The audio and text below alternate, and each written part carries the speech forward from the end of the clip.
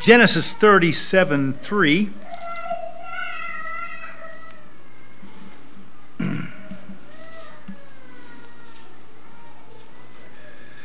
We'll just begin in verse 1. Jacob dwelt in the land wherein his father was a stranger, in the land of Canaan. These are the generations of Jacob. Joseph, being 17 years old, was feeding the flock with his brethren, and the lad was with the sons of Bilhah and with the sons of Zilpah, his father's wives. And Joseph brought unto his father their evil report. Now Israel loved Joseph more than all his children, because he was the son of his old age, and he made him a coat of many colors. Let's pray. Heavenly Father, I thank you for your word today. I thank you for your great love toward us. You have met with us already by your Spirit, just as you promised, and we thank you for the good services this morning, Sunday school, the children and adults, the worship hour. Heavenly Father, we thank you, we praise you. We thank you for the word going forth in our streaming services as well.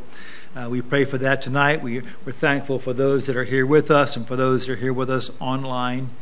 And Father, we pray that your word and your Spirit would just meet the need of every heart. And fill my dear wife with your Spirit, watching the children in nursery tonight. Help me, fill me with your Spirit, dear God, just preaching, relaying that which you have for the church tonight, and from your word, dear God, I just pray for that filling, and I pray that your Spirit would give understanding, and Father, as only you can, take your word, and for the glory of your Son, speak to every heart, that we might be drawn closer to you.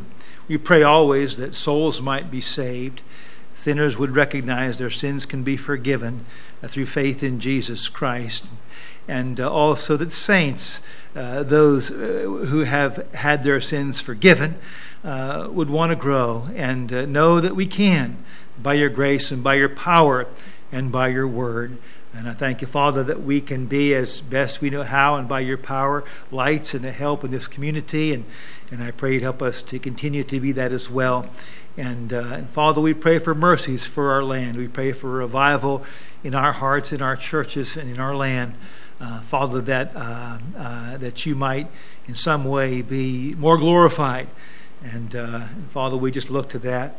And Father, we pray, we ask these things in Jesus' name and for his glory. Amen. Amen. You may be seated.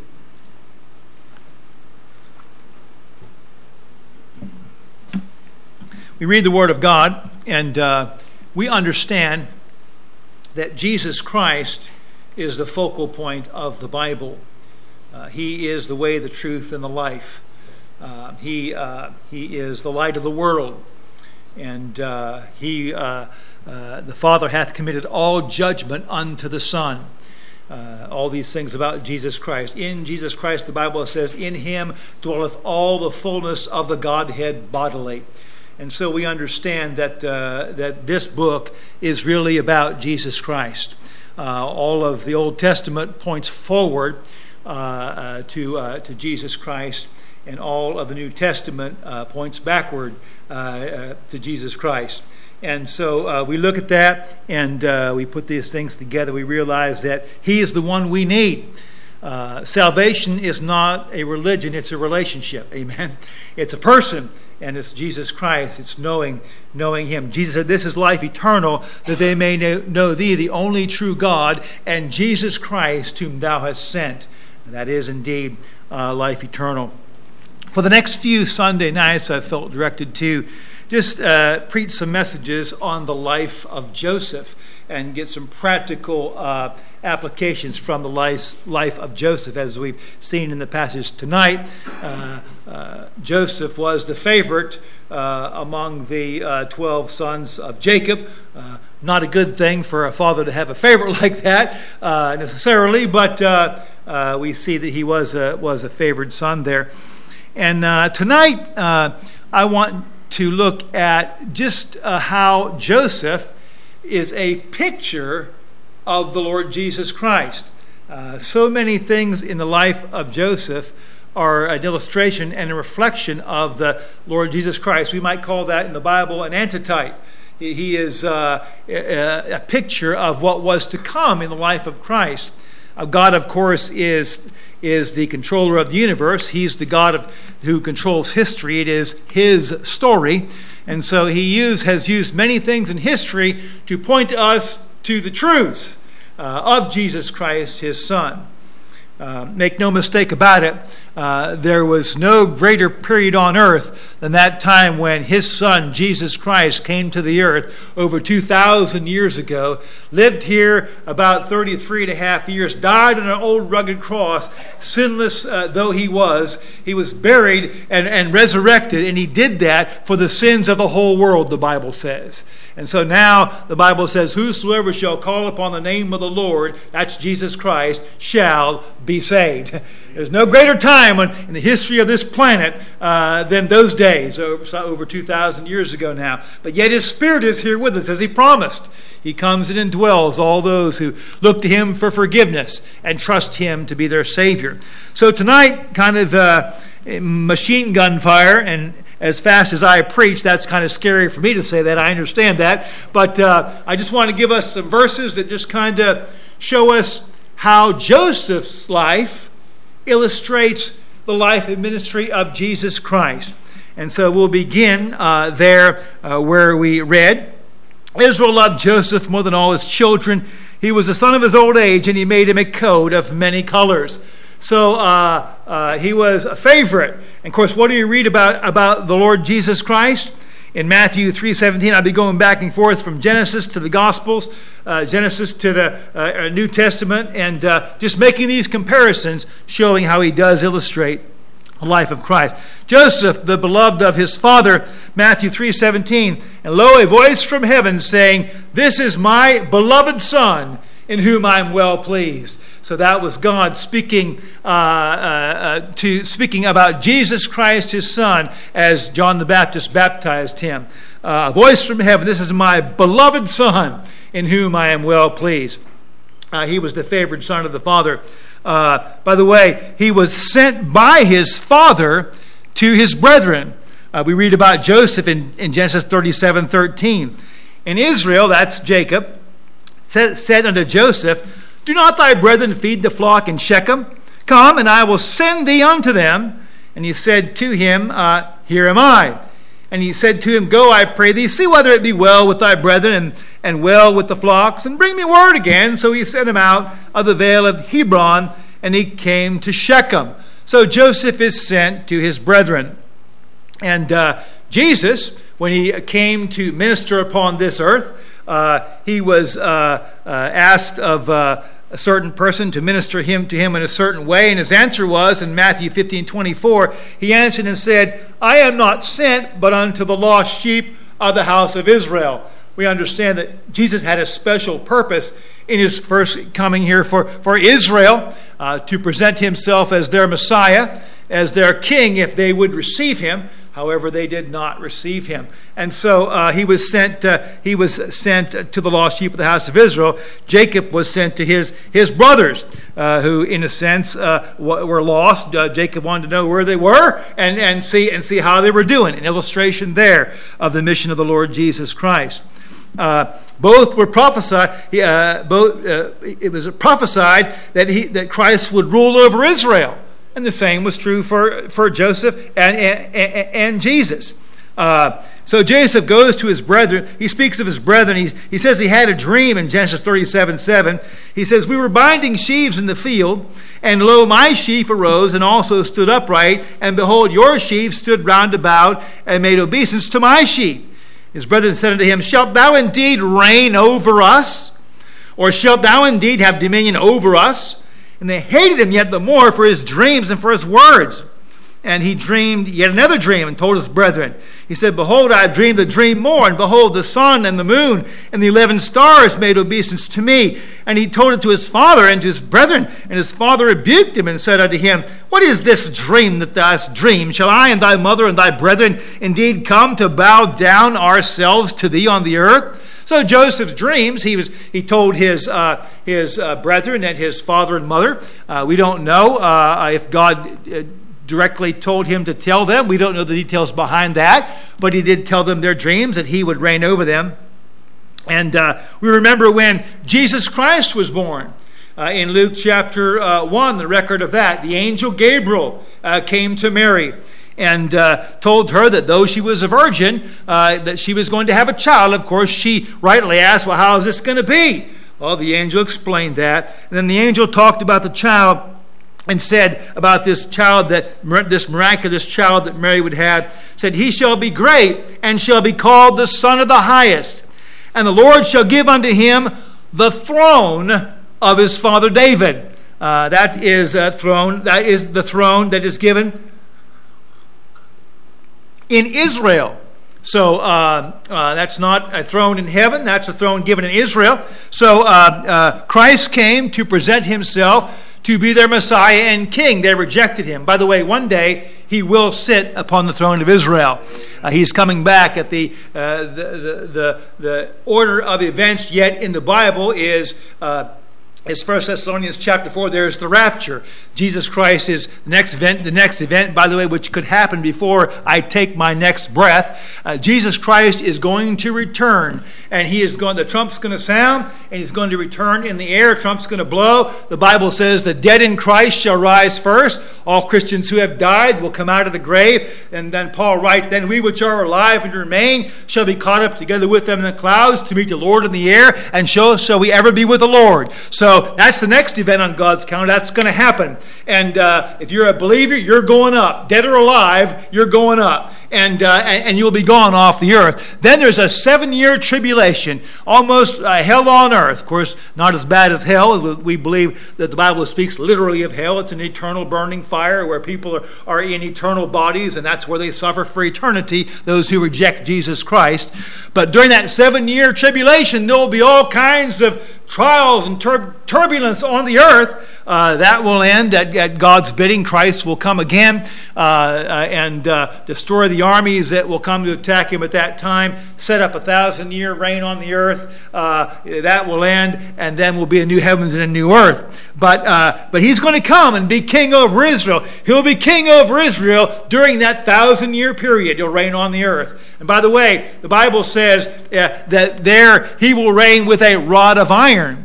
See, at that time, there'll still be people that are in mortal bodies. Some will be in immortal bodies. And he'll be reigning on the earth. And Jesus Christ will be king on the earth. And by the way, when you do wrong then, you will be justly punished for it. And by the way, there won't be a need for a jury. There won't be need for any of that, because the all-knowing God will be reigning. Christ himself will be reigning upon the earth. So there'll be swift justice for evil. There'll be a bountiful atmosphere and circumstances for good. And he'll be reigning in that way. So, but prophesied, ruling, Christ will. Joseph, we know, he ruled over his brethren in Egypt. He had that dream, and we know he ruled over his brethren. Another would like this between the two, that their brethren proposed to deny their claims. And Joseph's brethren proposed to deny his claims. When Joseph came to check up on him, they saw him coming. And his brethren said, "Come now, therefore, let us slay him, and cast him into some pit, and we will say some evil beast hath devoured him, and we shall see what will become of his dreams." And that sounds familiar, doesn't it? In Matthew 27:42 about Jesus Christ, when they put him on the cross, what did those leaders say? He saved others, himself he cannot save. By the way, that wasn't the case. Himself he would not save. He hung there for you and for me. And they went on to rail him. They said, "If he be the king of Israel, let him now come down from the cross and we'll believe him." They denied his claims. And even as his brothers, Joseph's brothers, denied his dreams. They went about doing good. The Bible says in Genesis 39:2, Joseph was a prosperous man. He was in the house of his master, the Egyptian. The Lord was with Joseph. Genesis 39:21.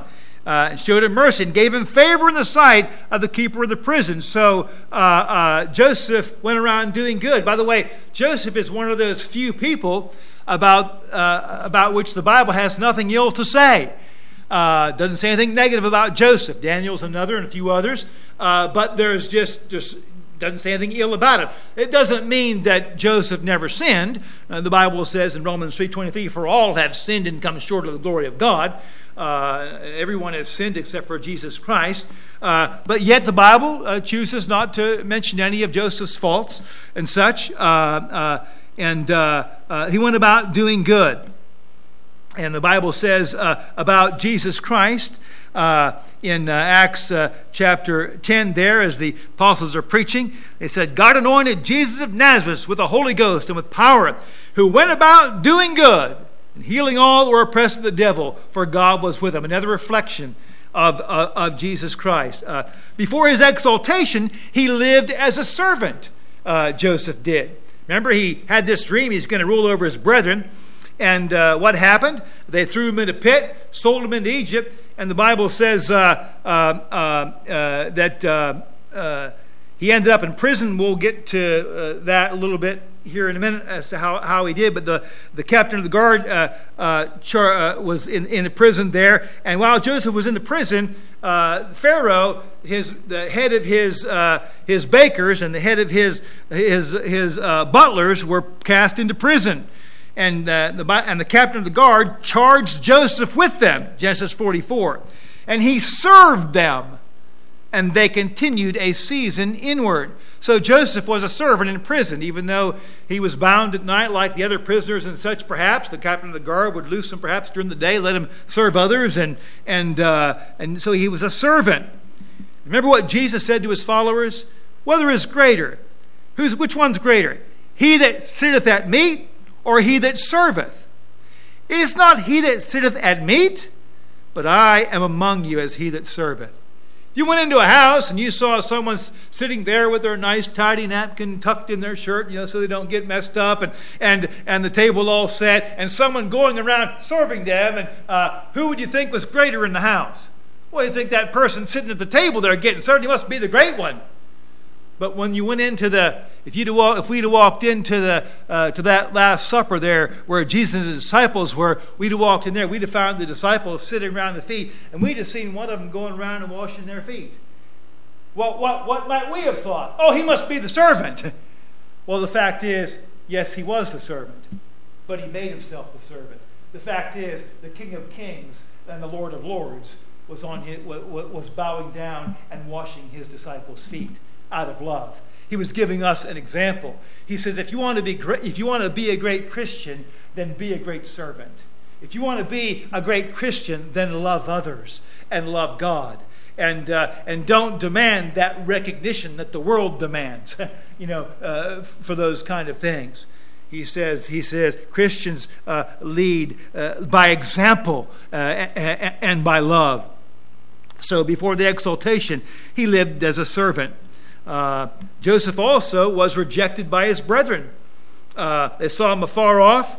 They said to one another, here comes this dreamer. Come now, let us slay him. Cast him into some pit. And so they rejected him. What does it say about Jesus? John 1:11.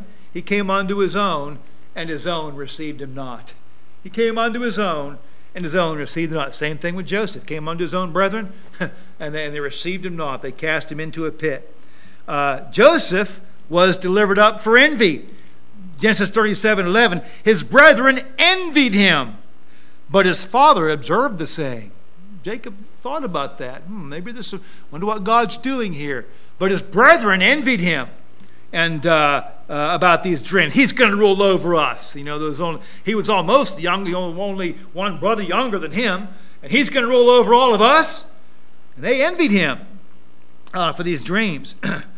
And when they captured Jesus and the authorities began to assess the situation and consider the accusations of the scribes and Pharisees that had taken part in the arrest, it says in Matthew 27:17, when they were gathered together, Pilate said unto them, whom will ye that I release unto you, Barabbas or Jesus, which is called Christ? For he knew that for envy they had delivered him. You see, the things that the scribes and that the religious leaders of the day hated the most was the multitudes were following Jesus. And by the way, Jesus at times condemned those religious leaders. Why? Because they were practicing their traditions over the written word of God. They had exalted their traditions over the written word of God. Listen, the written word of God is the final authority for every Christian. It's not your church tradition. It's not our church tradition.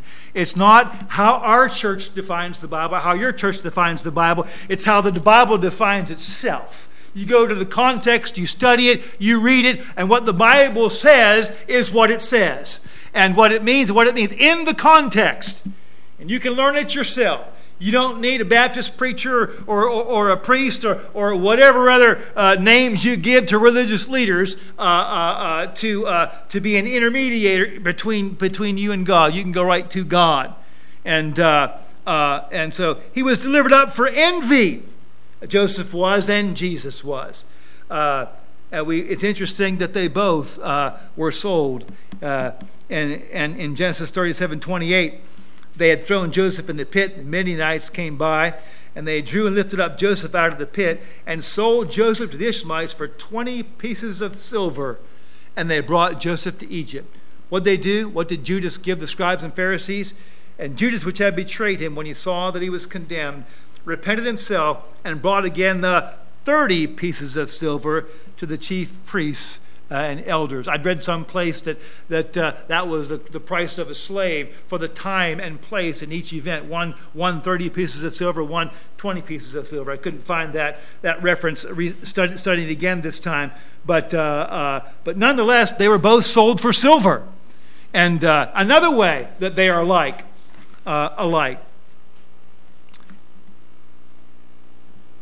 Joseph was delivered into the hand of the Gentiles.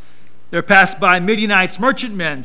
They lifted Joseph out of the pit, sold Joseph to the Ishmaelites for 20 pieces of silver, and they brought Joseph into Egypt.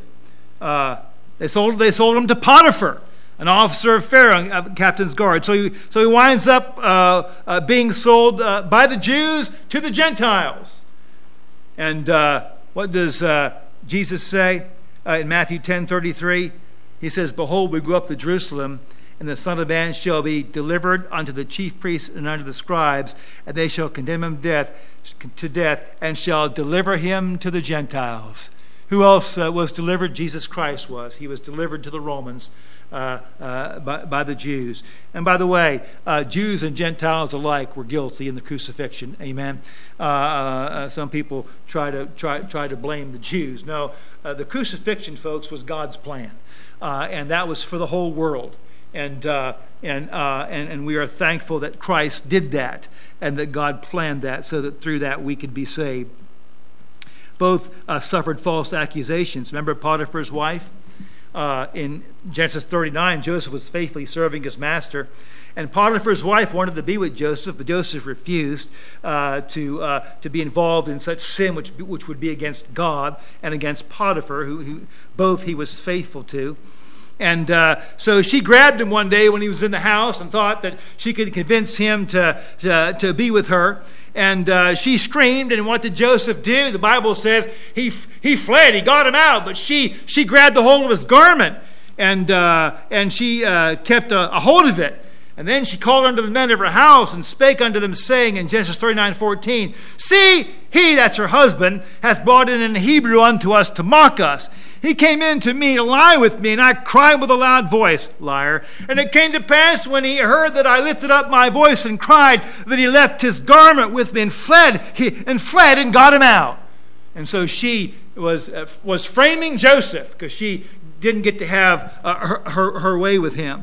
You remember that story? Remember then what did Potiphar do? He sent Joseph to prison for that. Potiphar was angered. But I've read some commentators that was a curious act because the captain of the guard there, he was a general in the army. He was a captain of the guard. He was wealthy. For a slave to do that to his wife, I mean that pretty much death penalty. Why does he just go to prison? Some have thought that maybe Potter knew just what his wife was like. I think some have conjectured that maybe he knew she had something to do with it. And by the way, Joseph was making Potiphar very wealthy. Everything that Joseph, in all his work that he did for Potiphar, God was just blessing it, and it was abundance. And now his wife, whom her husband knows very well, comes and says, "He tried to be with me." Of course, he's been around Joseph enough. He's been around his wife enough. He doesn't kill. He's very angry. Many think at first, well, he's angry because of the wife thing. Maybe he is angry because of the wife thing. But maybe it's his wife that's making him angry rather than Joseph. We don't know the details behind it. But we do know this. Strangely, he did not kill Joseph. He had him sent to prison. And and it was by a lie. By a lie that we see that. So they were false accusations. And they sought false accusations against Jesus when they captured him in the garden and brought him to the palace of the high priest and such. They sought false accusation, Matthew 26:60, but found none. Yea, though many false witnesses came, yea, found they none. At the last came 2 false witnesses and said, "This fellow said, I am able to destroy the temple of God and to build it in 3 days." And of course, what was he talking about? In the context, he was talking about his body. They would destroy his body. They would kill him. And in 3 days, he would rise again. Both had a garment that was dipped in blood. When Joseph's brethren sold him, they took Joseph's coat and killed a kid of the goats and dipped the coat in the blood. Actually, Christ will have a garment dipped in blood. Revelation 19:13, he comes back. Remember when I told you the order of events? He's coming back to take Christians away. There'll be a 7-year period of tribulation. Then he's coming back to destroy all the armies that have gathered to fight against Jerusalem on the earth at that time. The first coming back is a time of mercy. He's taking believers out. He'll be taking believers out of the world. The time he comes after that is a time of judgment. He's coming to destroy armies that are gathering against Jerusalem and to set up his kingdom upon the earth. There will be much bloodshed at that time, and it will happen from the word of God coming out of the mouth of the Lord Jesus Christ when he destroys those armies. And the Bible says about that time in Revelation 19:13 about our Lord Jesus Christ. And he was clothed with a vesture dipped in blood, and his name is called the Word of God. He's the Word of God, Jesus. He's the Word of God incarnate. And he's coming back one day to deliver in that respect. That'll be after the Great Tribulation period. Joseph and Christ were both fruitful in their land of affliction. Joseph had Manasseh, and he called his name Manasseh. He said, "God hath made me forget all my toil in my father's house." And the name of the second son called he Ephraim, for God hath caused me to be fruitful in the land of my affliction. Hebrews 2:10 says about Jesus Christ, "For it became him," or it was just like him, it was appropriate for him, "for it became him for whom are all things, and by whom are all things," that's Jesus Christ, "in bringing many sons unto glory, to make the captain of their salvation perfect through sufferings." Actually, God made Christ perfect through sufferings. Christ, sinless, holy, went through all those sufferings perfectly without sinning. He was tried in every way and never sinned. And when he died a completely sinless death. He tried in every way and died a completely sinless death. He was made perfect through sufferings. And yet, why? Since Christ has died and risen again, how many people have been saved?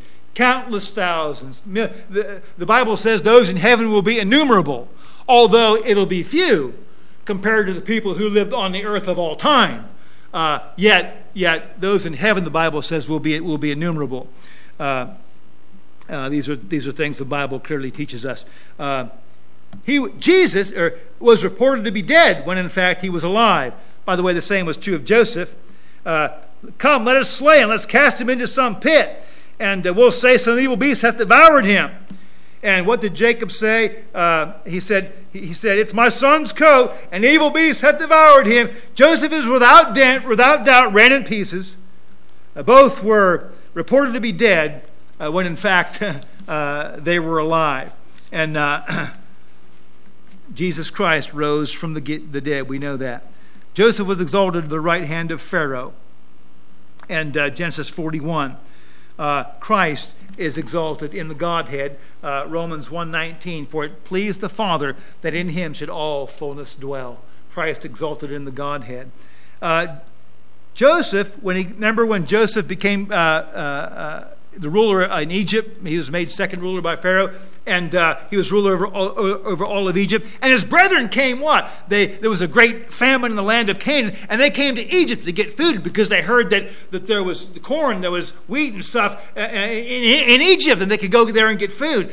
And Joseph at this time now, he's been exalted by Pharaoh, and he looks like an Egyptian. He's been shaven, and he's been serving Pharaoh for a good while. And his brethren came to him, and the Bible says when his brethren came to him, Joseph saw his brethren, he knew them, but made himself stranger to them, and spake roughly unto them, and said unto them, Whence come ye?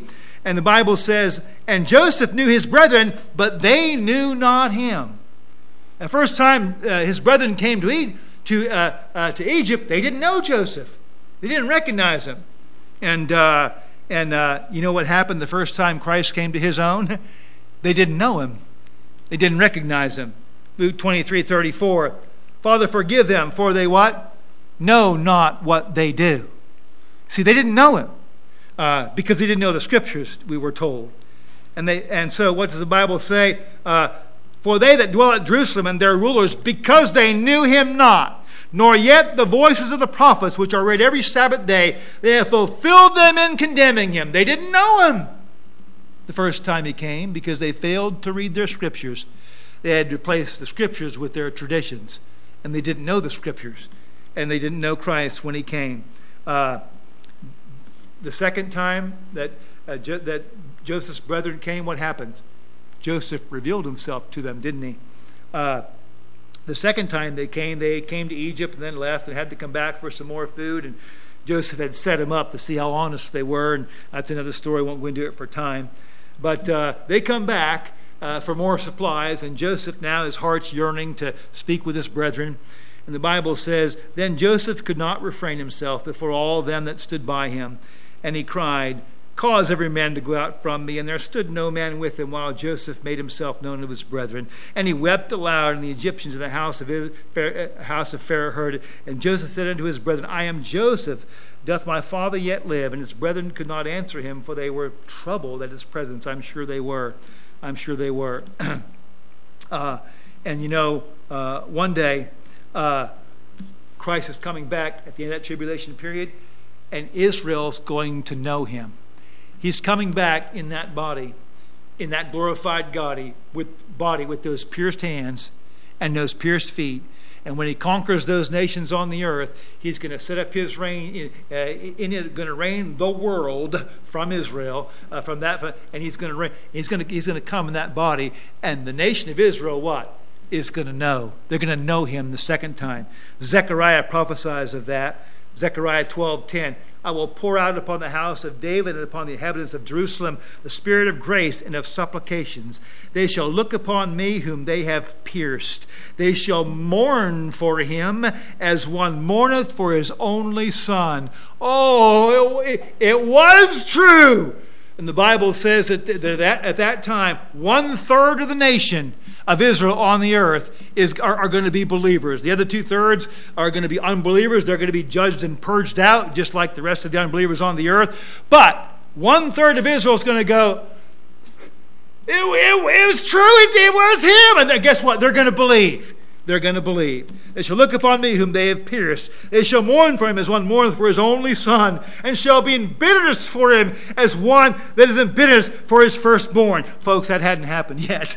They're going to look upon Jesus one day with that yearning, and they're going to know him, just as Joseph's brethren knew him and yearned for that closeness. Going to jump ahead a little bit. After his rejection, Joseph went to prepare a place for his brethren. What did he say when he was in? Remember, they rejected him. He told his brethren, "Haste ye and go up to my father and say unto him, Thus saith thy son Joseph, God hath made me Lord of all Egypt. Come down unto me, tarry not. Thou shalt dwell in the land of Goshen, Be near unto me. You bring your children. I will nourish thee. And he says there's more famine yet to come. So Joseph had prepared a place for his brethren there in Egypt. You know what Jesus said after he left the earth, when he rose again, and he hung around here for about a month, a little bit longer, teaching the disciples before he ascended back up to heaven. He told them this while he was still on earth. John 14:2, in my Father's house are many mansions. If it were not so, I would have told you. I go to prepare a place for you, and if I go to prepare a place for you, I will come again and receive you unto myself, that where I am, there you may be also. That's the next coming that we already talked about. That's the coming that could happen at any time right now. Every believer could disappear from this earth, and the world would be going, what happened? And some of the unbelievers would remember some story about people disappearing, and they'll start searching through the Bible and find it maybe, and that could happen at any time. And so he prepared a place. The brethren, he sent his brethren to testify of his glory. What did Joseph say? He said, tell my father all my glory in Egypt. Genesis 45:13. He says, and of all that ye have seen, ye shall hasten, bring down my father. So he sent his brother to testify of his glory, and that's what we are to do. Is we testify of the glory of the Lord Jesus Christ. He was delivered for our offenses. He was raised for our justification. Interesting similarity. Both events were caused by men, but orchestrated by God. Think about Joseph being sold into Egypt. What did Joseph say? Well, when he saw the big picture in Genesis 45:8, so now it was not ye that sent me hither, but God. Wait a minute. His brethren hated him. They would have killed him. They were thinking about that. But they ended up just selling him into slavery. They did that.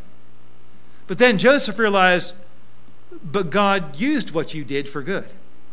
God used your evil and your wickedness in sending me to Egypt. They didn't have any good intent toward Joseph when they sent him there, I'll guarantee you. But you know what? God turned that into good, didn't he? And he exalted Joseph in Egypt and ended up saving the nation of Israel through the food they were able to get from Egypt. God used their evil and turned it into good. And you know, that's what God did with Jesus Christ. Evil men put him on a tree. Evil men condemned him unjustly. And by the way, I said it this morning, it's not popular preaching, but it's true. People aren't good by nature, they're evil by nature, okay? That's why, again, you don't have to teach little Johnny or little Susie to tell a lie or to steal or to hit each other because that comes naturally. It will come with no training. It will come with no coaxing. Evil will come out of us in due time naturally. That's part of our human nature. It's in us. At heart, we are evil, not good. But when we get born again, when we trust Christ to be our Savior, He puts His Holy Spirit also in us. Now we have our spirit, not good by nature, and God's Spirit in us, holy, pure and true and good and powerful. And once you're saved, you can yield to that spirit and conquer the other spirit that's in you. And when you feel like doing wrong, you can say, but God, I'm yours. Help me do right. And that new spirit in you can help you do right. When you want to talk bad to somebody who talked bad to you, that old spirit wants to just fight right back. You can turn to the good spirit and say, God, your spirit's in me now. Help me to love those that persecute me and pray for them, you say. You have that power after you're saved. But they were testifying. God orchestrated those things. Think about Jesus Christ. Evil. It was evil in a sense that was done to him. But the Bible says in Isaiah 53:10, yet it pleased the Lord, God, to bruise him. Talking about Jesus, a prophecy of the Messiah. He, God, hath put him, Christ, to grief.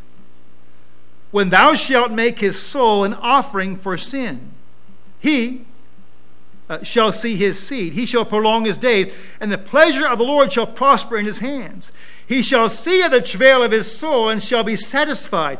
By his knowledge, Jesus Christ, shall my righteous servant, Jesus Christ, justify many, for he shall bear their iniquities. Romans 4:25 says, he was delivered for our offenses and was raised for our justification. Jesus said, no man taketh my life from me, but I lay it down of myself. You see the power of God? Even when men plan evil, God can use that and say, watch me, watch what I do with that. He saved the nation of Israel in the Old Testament. He provided a way for all the souls of men to be saved at Calvary a little over 2,000 years ago. Through the evil of men, yet the planning and power of God, God said, I'll orchestrate this and I will work out my plan of salvation. I'll send my perfect Son to die on the cross and rise again. He will bear the sins of the whole world. Then all who call upon him and trust in him, Lord, I'm a sinner. Forgive me and save me. I believe in you. Done. Done. Just like that. Believe on the Lord Jesus Christ, and thou shalt be saved. Whosoever shall call upon the name of the Lord shall be saved. I didn't say that. God did. Okay? God did. And thank God for that. So we testify of his glory. Both were sent with gifts, and I'm done. I'll just give you the facts about it. Joseph sent a wagon train back, what? With all kinds of gifts from Egypt.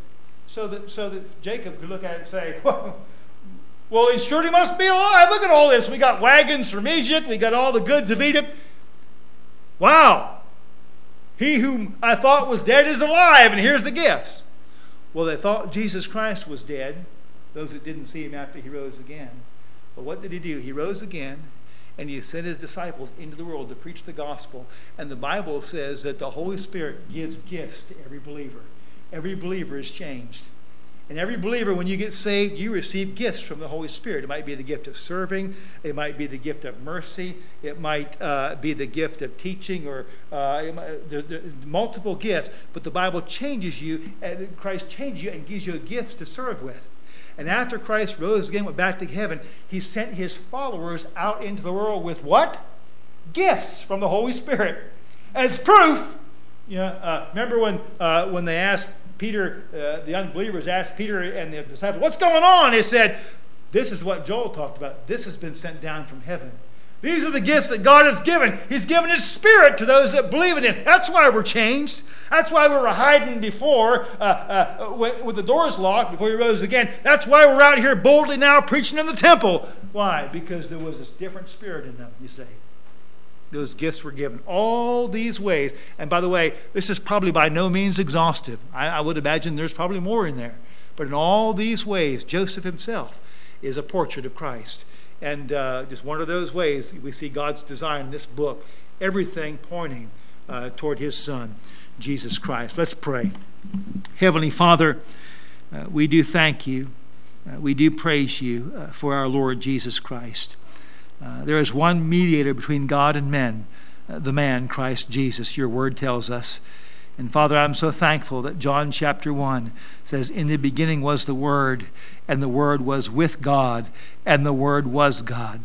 And then John chapter 1 and around verse 14 says, and the Word was made flesh and dwelt among us, and we beheld his glory, the glory as of the only begotten of the Father, full of grace and truth. Somehow, God, you became a man in Christ Jesus. You came to this earth. You put on flesh. And Lord, your Son died for us on that cross. Your divine, sinless Son died for us and rose again. Father, for that we thank you and we praise you. And I thank you, dear God, that all of us who have looked to Christ for salvation are truly and forever saved. And Father, we thank you. We praise you for that. We pray that more would, as we have more time on this earth, that more would put their faith and trust in Jesus Christ. And Father, that all who have, that you'd help us to grow and to become more like Jesus in our daily lives. Help us to learn the Word. Help us, dear God, to know that you're in control of all things. You're merciful. And yet, Father, there you have an order of things. They're all happening the way that you said they would. You have an end. You said that you would make a short work upon the earth. In the light of eternity, what's going on this planet right now and the time that when this planet ends, and by the way, you've told us how it will end, but all that's happening here in light of eternity is very short, And then we have an eternity. And Father, if we've been born again, if we've trusted in Christ as our Savior, that eternity will be with you. We'll be with you forever in glory, where there's no tears, there is no crying, there is no sorrow, there is no pain. There is eternal joy. At your right hand, there are pleasures forevermore.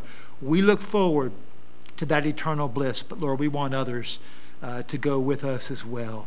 So we pray you'd help us to continue to share that blessed gospel, that others might be saved as well. And Father, help us to be careful to thank you and give you the praise and the glory.